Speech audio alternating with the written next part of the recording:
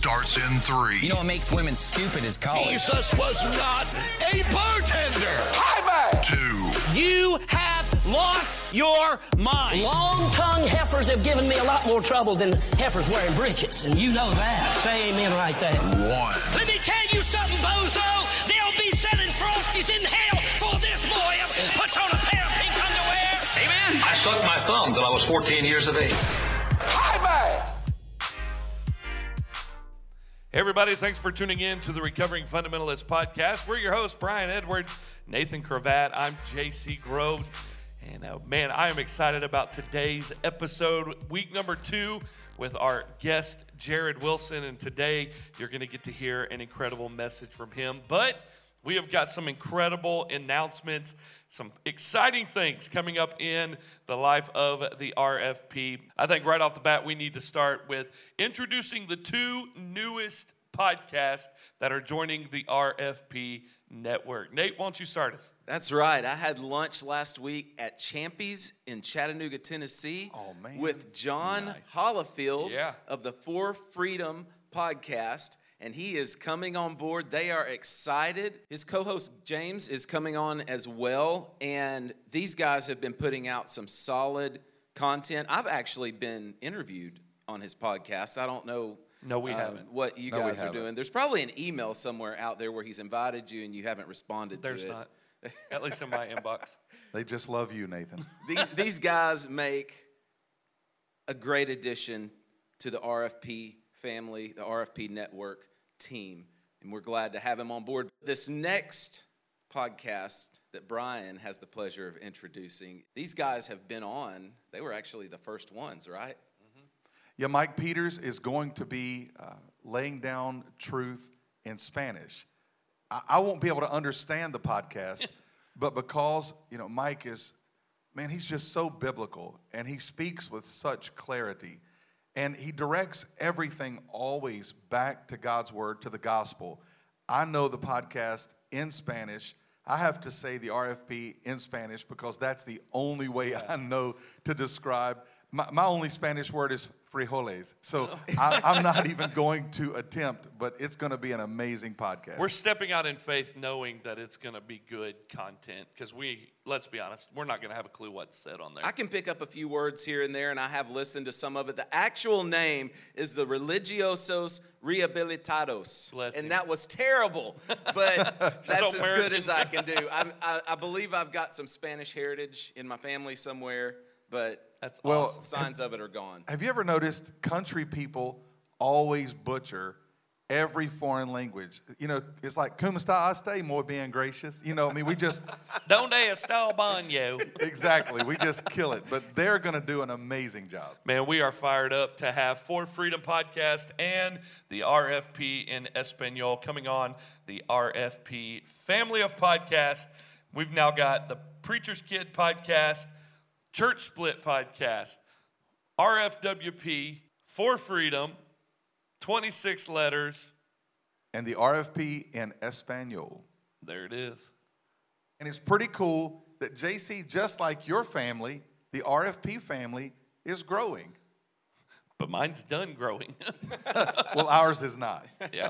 Speaking of family, we've got 2 incredible meetups that are going to be happening this summer that we are excited to announce. 2 places, South and Midwest. We are going to be meeting up with the RFP family on Friday, June the 4th in Statesboro, Georgia at the Connection Church. So this is our RFP fam meetup in the South in Statesboro, Georgia. I know the pastor there, so I got us the building for free. We're good to go there. So if we you have are connections. If you are good pun there. If you're anywhere close to Statesboro, Georgia, come and hang out with us on June the 4th. We'll be putting all the information out on our social media platform, but that's the date there. And then, guys, the big one in the Midwest coming up August 26th, 27th, and 28th. It's going to be in Bourbon, Missouri. Bourbon, Missouri. right there in the Midwest, and we got a camp up there, and we're going to be putting out all of the information on our social media platforms and on our website. You can go to recoveringfundamentalist.org, click on the RFP meetups, and you can see all of the information there. We'd love to meet you, RFP fam. Come and hang out with us, and just to put a face with our social media and those that have been writing in and texting and calling. Guys, I'm fired up about meeting the RFP fam. It's going to be pretty incredible. This summer's going to be great. Did you ever think last year when we started the podcast that the following summer we'd be getting to meet the listeners and just these people that have become a community to us? Never dreamed it. As a matter of fact, I never dreamed I would be in Missouri with you and Nathan. I never dreamed we'd be in a place called Bourbon, Missouri, of all places. That's a good place for recovering fundamentalists. I mean, come on. Yeah. Yeah, we're going to take heat over that. Somebody's going to say we did that on purpose. Of course, that would be where Matt Dudley's from, so it's going to be a good time. Hey, there are some towns up in Pennsylvania if we wanted to get real creative for... No, thank you. We're done. No Amish towns are on the list right now. Oh, man, my wife would love it. My wife was Amish for growing up. That maiden name was Yoder, so... she can churn some butter. That's why I have 6 kids. All right, here we go. So that's going to be this summer. We are fired up about that. And go to recoveringfundamentalist.org. Click on the Meetup tab. You can see all of the information there. Hey, we want to thank our sponsor, Free Life Soap, for sponsoring the Recovering Fundamentalist podcast. You can go to recoveringfundamentalist.org. Click on the Free Life Soap tab. Use your promo code RFP. Get 20% off of your order. Guys, I think we've talked enough. Let's jump right into this message with Jared Wilson. You ready? I'm ready. Let's go. Please turn in your Bibles, if you will, to 1 Corinthians chapter 15. In particular, verses 1 through 4. I want to spend some time in this first session looking at the reasons, the rationale for recovering the gospel recovery movement. Or, if you prefer, the subtitle could be, Why Be Gospel-Centered? I want to sort of set a tone looking at Paul's orientation around the gospel as a template for us, a reminder to us that everything that we do must orbit around the gospel as well. So let's begin reading 1 Corinthians chapter 15, beginning in verse 1. Now I would remind you, brothers, of the gospel I preached to you, which you received, in which you stand, and by which you are being saved, if you hold fast to the word I preached to you, unless you believed in vain. For I delivered to you as of first importance what I also received, that Christ died for our sins in accordance with the Scriptures, that he was buried, that he was raised on the third day in accordance with the Scriptures. This is the word of the Lord. Heavenly Father, thank you for this word. We ask that you would bless our time together. Father, we do ask that by the power of your Spirit, your word would be planted more deeply in our hearts, that we would be animated and energized and empowered by the grace you have given us through your Son, Jesus Christ. And it's in his great name that we pray these things. Amen. I am convinced that we have been for some time on the precipice of yet another gospel recovery movement. We're looking down, I believe, my generation at least, is looking down the exhaust of a generation of church ministry that has tried to win the world in worldly ways, I'm convinced.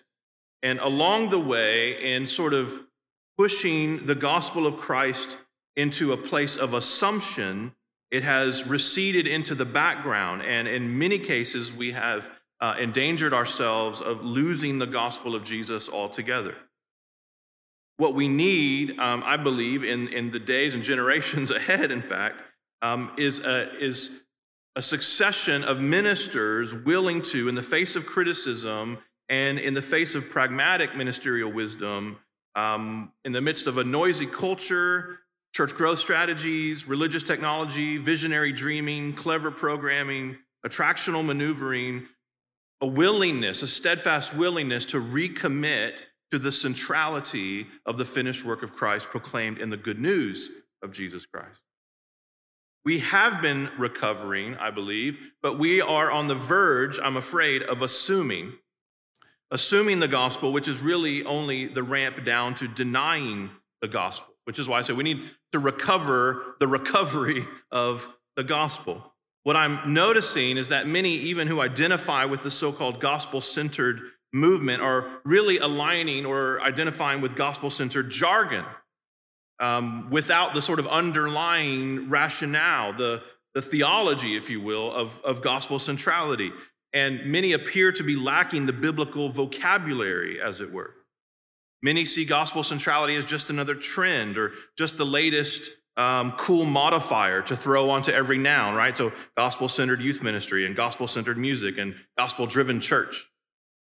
And when this happens without understanding, it is simply the preface to gospel confusion. Is everything the gospel? Is a question we might ask as this word and the adjectives get thrown around so much. In his little exposition on Philippians, Basics for Believers, Don Carson writes this. He says, in a fair bit of Western evangelicalism, there is a worrying tendency to focus on the periphery. He says, my colleague, Dr. Paul Hibert, who springs from Mennonite stock and analyzes his heritage in a fashion that he himself would acknowledge as something of a simplistic caricature, but a useful one nonetheless. So he says that one generation of Mennonites believed the gospel and held as well that there were certain social, economic, and political entailments. The next generation assumed the gospel, but identified with the entailments. The following generation denied the gospel. The entailments became everything. Assuming this sort of scheme for evangelicalism, one suspects, Carson writes, that large swaths of the movement are lodged in the second step, with some drifting towards the third. What is it in the Christian faith that excites you? Today, there are endless subgroups of confessing Christians who invest enormous quantities of time and energy in one issue or another: abortion, pornography, homeschooling, women's ordination, for or against it, economic justice, a certain style of worship, the defense of a particular Bible version. And whole countries have a full agenda of urgent peripheral demands. Not for a moment am I suggesting, Carson says, that we should not think about such matters or throw our weight behind some of them, but when such matters devour most of our time and passion, each of us must ask, in what fashion am I confessing the centrality of the gospel? End quote. I believe that we see this playing out now in many public conversations about the implications of God's justice in the world. The adjectiving of gospel is the first step to the conflating of gospel with law. And you see the precariousness when the question arises, well, what is a gospel issue? They say, this is a gospel issue. Well, what does that mean? What does it mean that something is a gospel issue? We certainly see it when people say things like caring for orphans is the gospel or social justice is the gospel. That's a conflation of gospel with law, regardless of what you think about social justice or those things. Martin Luther says the conflation of gospel with law is the supreme art of the devil. The gospel has become a talisman of sorts, an abstraction around which we rally our troops and denounce others. You don't have the gospel. We're the ones who have the gospel because we do such and such. What do we need, brothers and sisters? We need to recover the recovery of the gospel. Why? Well, first of all, because we constantly need reminding. We constantly need reminding. We need reminding, first of all, that the gospel isn't anything we do, no matter how important it is or how commanded it is. The gospel is the news of what God has done in Christ. You can't do or be the gospel. The gospel is a newspaper headline. It's the announcement of what God has done in history through Christ's sinless life and sacrificial death and glorious resurrection. Here in this passage, Paul gives us essentially what we might call the nutshell of the gospel, right? Verse 3, Christ died for our sins in accordance with the scriptures. He was buried. He was raised on the third day in accordance with the scriptures. There's so much more that can be said. And of course, Paul goes on to say a whole lot more about all of these things. But this is the essence of the good news.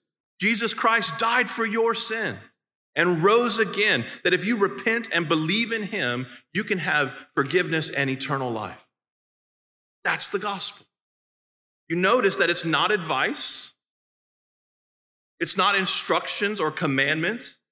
To use the biblical or theological category, it's not law, it's news. And you and I need constant reminding of this because we have a tendency to forget what the gospel is. We need constant reminding because we have a tendency to forget what the gospel does. Here is Paul. He doesn't know he's writing chapters necessarily, but 15 chapters into the letter. Now, I would remind you, brothers, isn't that interesting? You and I do not wake up in gospel mode. We don't. Our heart is set on the flesh. It's a mercy that the mercies are new every morning. Because we get up raring to sin. Or let's just put it this way.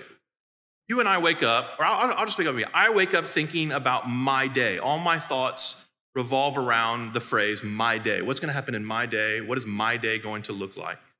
And immediately I'm set on myself. I'm oriented around myself. You see the symptoms of this in just how your morning goes or doesn't go according to your own convenience or your own expectations, right? Immediately, for me, I have a short commute, but I have a commute. I have to drive in to the office. And I am noticing, as some of you who commute perhaps do, that everyone is driving too slow or too fast.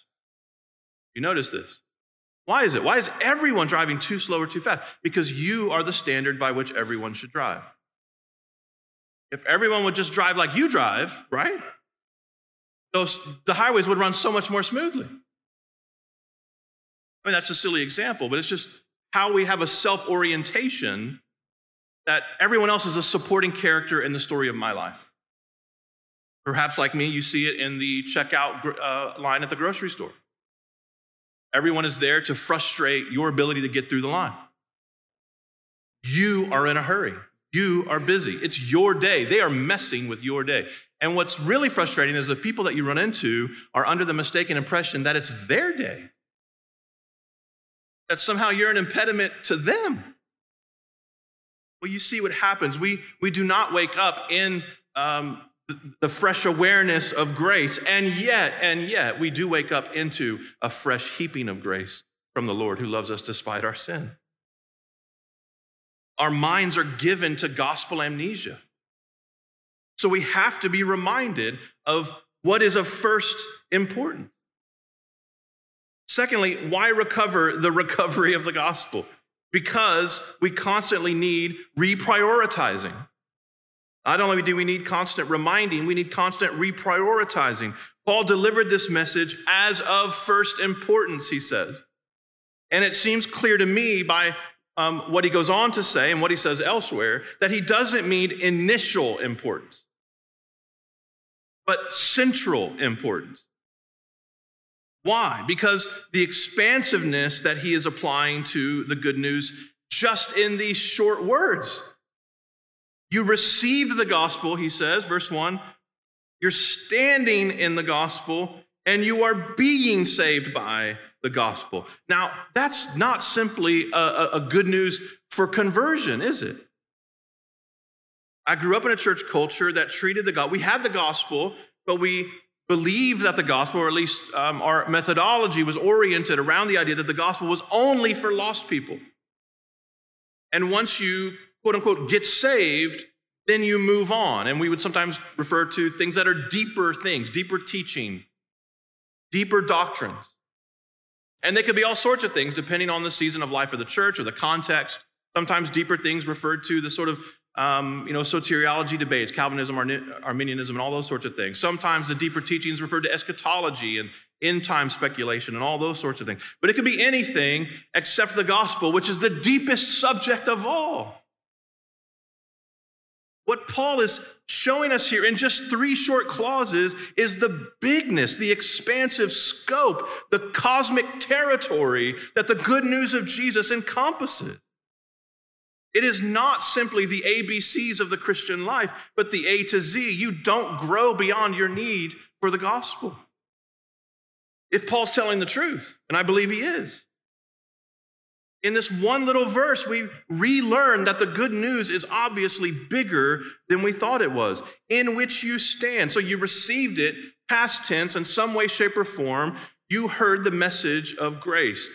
You heard the message of Jesus. You repented and you believed. Perhaps someone shared that message with you. Perhaps you heard it in church and you responded to an invitation, as I did. Perhaps you saw it on television, or someone gave you a gospel tract, or you just discovered it on your own, reading a Bible or looking at the internet or something. You heard the message, you believed, you received the gospel.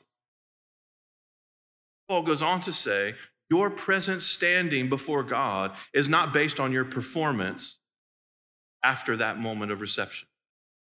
Your standing before God in this very moment is based on what Christ has done on your behalf. That's good news. That's good news. Because for a long time, I believed that I got in by Jesus, but I stayed in under my own power. And many of us don't believe that theologically, and yet we can imply it or communicate it implicitly in the way that we talk about the gospel.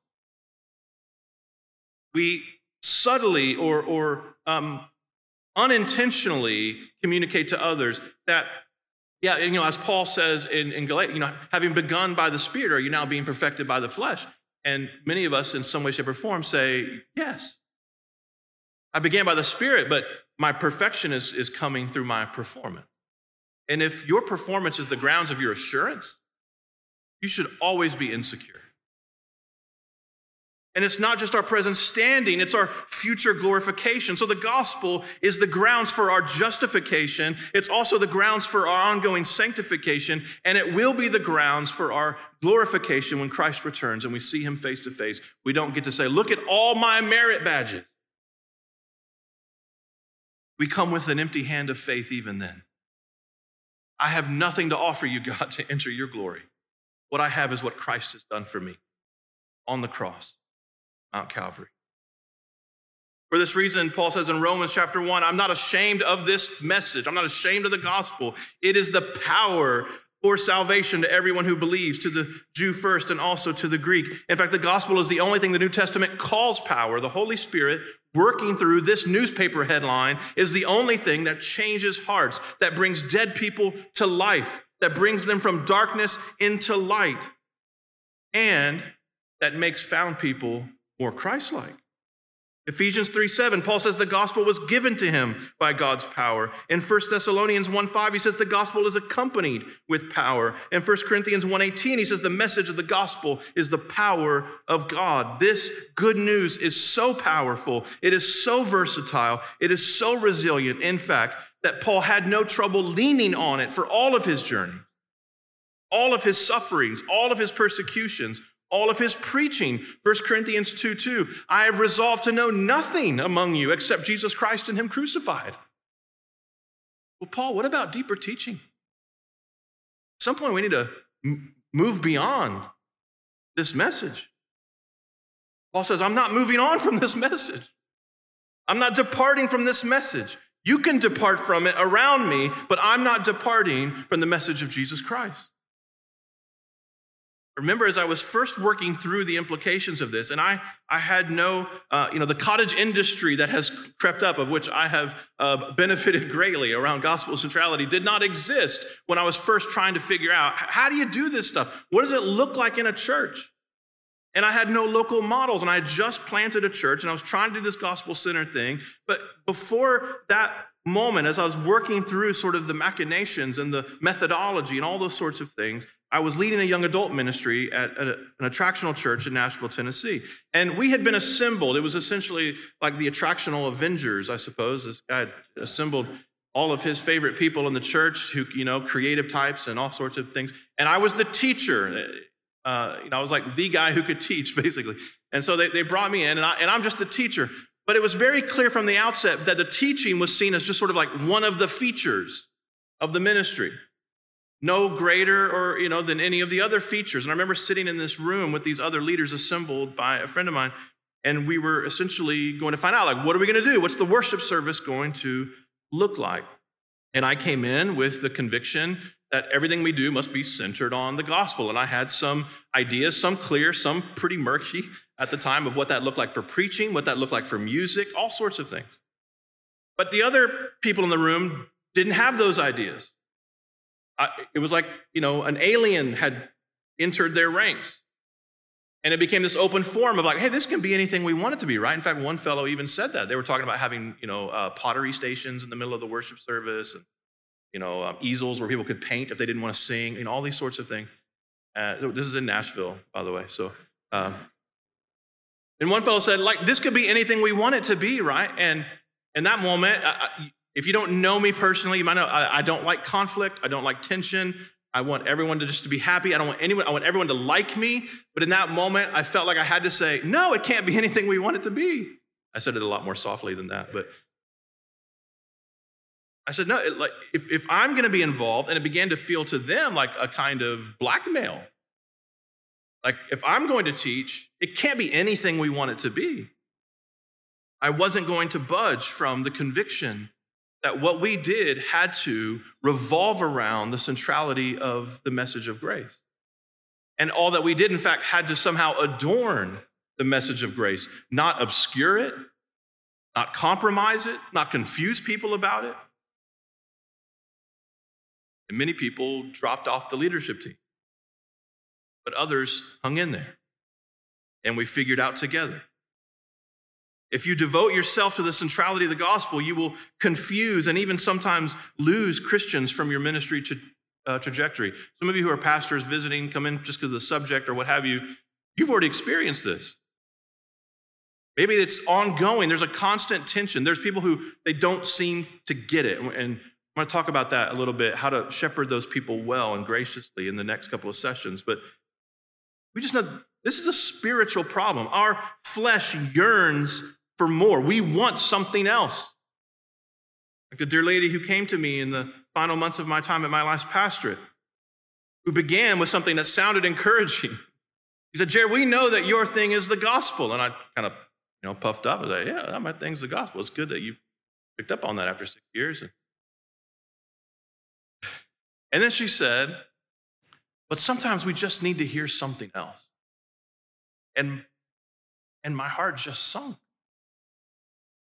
If you think you're beyond your need for the gospel, what you actually need is a double dose of the gospel.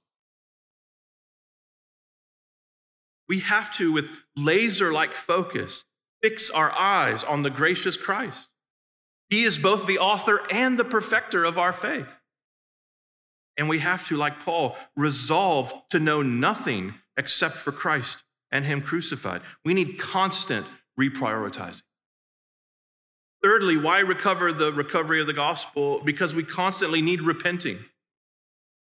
We constantly need repenting. Our central problem, your central problem, my central problem, is not a lack of self-esteem. It's not a lack of self-fulfillment. If that's the central problem, we certainly can conduct church like a TED Talk with a Bible verse. If that's the big problem.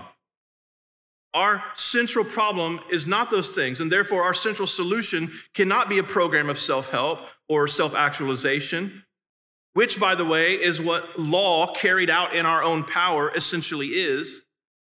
Our central problem is that we have rebelled against a holy God. Our central problem is that we have disobeyed his righteous commands. We've attempted to usurp his sovereign authority. Our central problem is that we have fallen short of the glory of God. Why, after all of the ink spilled towards the Corinthian problems, does Paul at this point say, now I would remind you of the gospel that I preached to you? Because Paul knows that for every behavior problem, there is a belief problem. We disbelieve our way into sin, and we have to believe our way out. The only antidote that can generate that kind of power, the power to supplant the idolatry that's at the root of every sin, is the power of God's grace in the gospel. If you only pour God's righteous commandments, good commandments that reveal his glory, if you only pour his commandments onto a sin problem, what you can create at best is either condemnation and at worst, self-righteousness. I can defeat this on my own. I can be a holy person myself. But what is Paul reminding them of? I would remind you, not that you're good enough, smart enough, and doggone it, people like you. I would remind you of what? Christ died for our sins. When Luther nailed those 95 theses to the church door at Wittenberg, the first thesis declared that our whole life is to be one of constant repentance. The Roman church had prioritized law over grace and lost the plot, devolving into a false gospel of works religion and everything that implies, including the satanic idea that we can manage our sin purely through religious exercises. But Christ comes and calls us to deny ourselves and take up our crosses daily, a message to both the lost hedonist and to the religious Pharisee. We constantly need repenting. Brothers, those of you who pastor, this is why if your church service is aimed at lost people, giving them 4 steps to apply Christianity every week is a lost cause and makes no sense. You're giving religious busy work to the unsaved. And what can that possibly do? It creates a kind of moral pagan, is what it can do. But it's still a Phariseeism, even if it looks cool and modern. Give them the gospel. The gospel's big enough. It's big enough to save the lost and to grow the saved. 2 Corinthians chapter 3, Paul is comparing law and gospel in that chapter. And he says the law is so glorious. It carries so much glory. It reveals the holiness of God. How can that not be glorious? But he says what surpasses it in glory is the gospel. In verse 18 of 2 Corinthians 3, he said it's by beholding the glory of Jesus, seeing Christ with an unveiled face, that we are transformed from one degree of glory into the same likeness of Christ. How do people become Christ-like? It's by seeing Jesus. The gospel is a reminder that we essentially need not a new religion, but a new heart. And the law cannot give us a new heart. The law can reveal our sinfulness. The law can convict us of our sinfulness. Sometimes it can even exacerbate our sinfulness when we bristle against it, but it cannot save us from our sinfulness. Only the grace of God can do that. A couple of years ago, I was privileged to write a Bible study on Paul's letter to the Romans for Crossway Publishers. And the series editor for this series of Bible studies, it's called Knowing the Bible. The series editor was J.I. Packer, which I was really astounded by, but I pretty much assumed that it's kind of a figurehead kind of thing. I mean, he's like 150 years old now. Like, he endorses every book. How much of this work can he actually be doing, you know?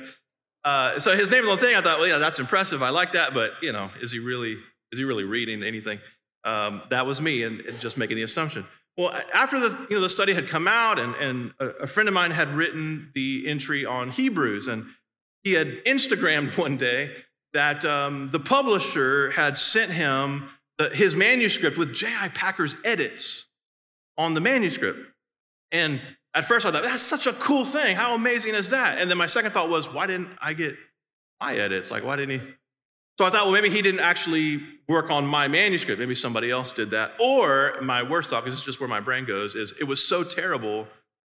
And, and it's like just bloody with red ink that the publisher was like, let's just not hurt Jared's feelings and let's just put out the good finished copy of this thing.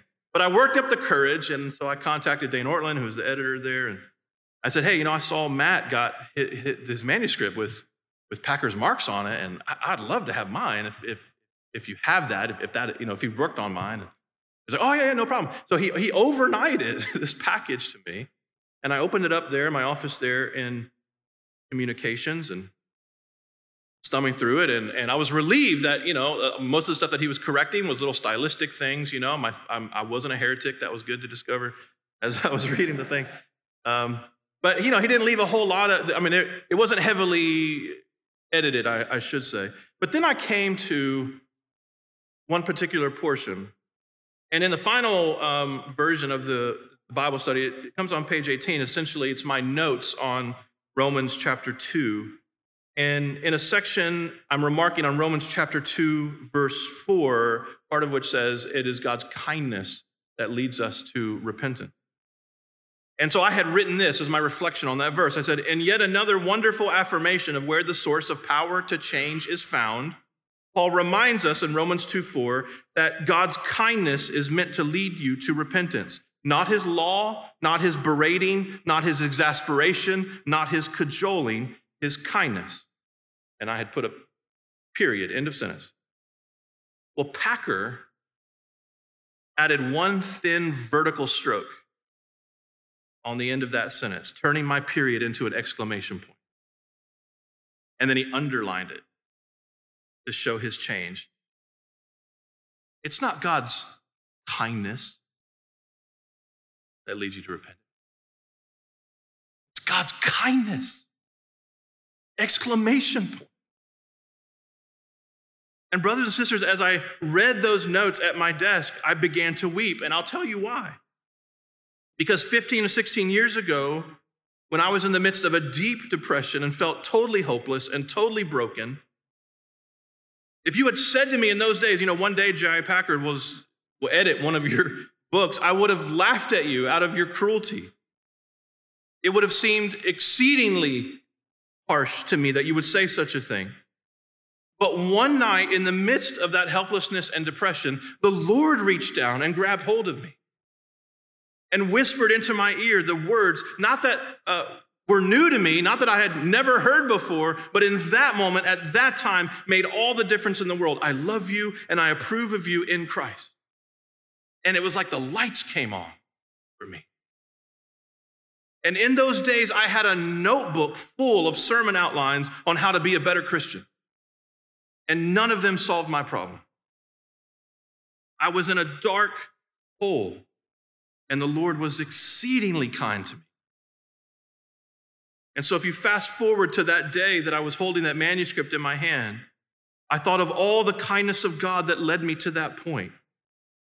His kindness despite my sin, despite my failures, despite my weakness, despite my baggage, despite my struggles, despite my doubts. What I had at the end of my rope was kindness! Exclamation point. Kindness. I didn't need to pull myself up by my bootstraps. I needed to repent and believe the gospel. We must center on the gospel because we must always be repenting. Fourthly and finally, why recover the recovery of the gospel? Because we constantly need reforming. We constantly need reforming. Nobody drifts toward the gospel. Right? As we established earlier, we drift away. Our natural mode is not gospel mode. We naturally drift away. Why? Because the gospel makes too little of us and too much of God. Therefore, we have to nail this thesis to the door of our own hearts on a daily basis. Paul says in verse 2, hold fast to the word I preached to you, unless you believed in vain. The danger in gospel departure is that it is a symptom of unbelief. In Galatians 2, when Paul confronts Peter about his hypocrisy right there in the cafeteria, who he's eating with, there's a lot that Paul could have said. He could have said, you're hurting their feelings. Because of course he was, in a way. He could have brought up all the commandments that Peter was breaking, or the confusion that he was causing, and he brings up those little things in bits and pieces. But essentially what was driving Paul was this: your conduct is not in step with the truth of the gospel. Sometimes we're told to move on. And some men have fought long and hard to facilitate this gospel recovery movement. It didn't begin with Colin Hansen's article in Christianity Today. It began with faithful preachers, some well known, but most of them not, who took up the mantle of the Puritans and the Reformers, calling us back to make manifest in our ministry what Paul says in Philippians chapter 3, verse 12. I only want to lay hold of what laid hold of me. Or 4 verses later, only let us hold true to what we've already attained. He's not moving on. He's not graduating from the message. Sometimes we are told, in fact, that moving on from the gospel is the right next step in the gospel movement. Those arguing that it's now time to focus on all the implications and the entailments. And I do believe the gospel has entailments and implications. The commands are in the Bible to be obeyed. The imperatives are there to be followed. As we cling doggedly to the theology that our fathers fought for and passed down to us in good faith, sometimes these voices from within the church even bring up the spirit of the Reformation as a rationale for moving on from the gospel. Whatever happened to Semper Reformanda? As if always reforming means committing to a kind of a flexible orthodoxy, a malleable gospel, a junk drawer gospel. In a New York Times article in 2011, we find this historical anecdotes tied to the devastating tsunamis in that region around that time. It says, this stone tablet has stood on this forested hillside since before they were born, but the villagers have faithfully obeyed the stark warning carved on its weathered face. Though a stone says, do not build your homes below this point.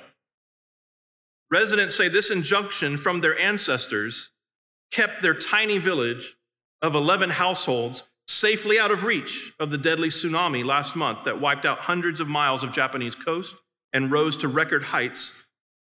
The wave stopped just 300 feet below the stone. They knew the horrors of tsunami, so they erected that stone to warn us, said Kamashige Kimura, 64, the village leader. Hundreds of so-called tsunami stones. They're more than 6 centuries old, and they dot the coast of Japan, silent testimony to the past destruction that those lethal waves have frequented upon the earthquake-prone nation.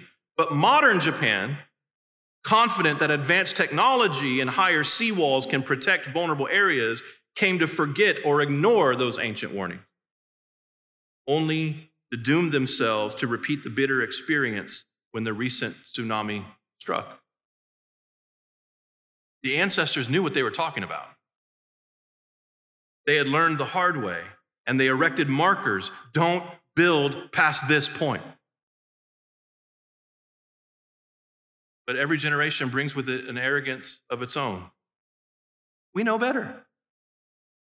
We're smarter. We're more enlightened. We just have to accommodate more and more people. So we ignore the markers for all sorts of reasons. And so we must be reminded that always reforming does not mean always morphing. It does not mean that the faith is ever changing, progressing into something better. In many respects, to be always reforming is to always be returning to the gospel, to be continually sloughing off the baggage of add-ons and distractions, cutting out the ever-rising innovations, theological or otherwise. To be always reforming is to keep going back to the ancient markers in the face of constant temptation and taunting from those who would have us play with heterodoxy ever newly. Let us keep contending, keep trusting, keep returning to the ancient marker of the cross, resolving to know nothing but Jesus Christ and Him crucified. And so the church that is always reforming is always returning to the gospel, always conforming its message, its ministry, its methodology to the gospel. The church understands that sinners who are won to the gospel are kept by the gospel. And therefore, it's not enough for the gospel to be tucked away back in the faith statement on the website. It's not enough to simply have the gospel for special occasions or dished out in small doses as an afterthought to the sermon. An assumed gospel is methodologically a denied gospel. We must stop of coursing the gospel, because to do so is to, of course, the glory of Jesus Christ. It's not enough to be gospel assenting, brothers and sisters. The scriptures and the Holy Spirit who breathed them call us to be gospel driven. Hold fast to the word that I preach to you, unless you believed in vain. Let us hold fast, church, because only the gospel will hold. Let me pray for us. Heavenly Father, we are grateful for this miraculous and precious gift. Father, these are things into which angels long to look. And so we pray that you would give us a spirit of repentance about our boredom with your grace, our assumption that your grace is shallow, our assumption that your grace is not fascinating, that it could not preach week to week, much less day to day. Father, give us a spirit of repentance to return to the message that saved us, that we might behold the glory of Christ, who sanctifies us by his glory, the power of your Spirit. We pray these things in his name, the name of Jesus Christ. Amen.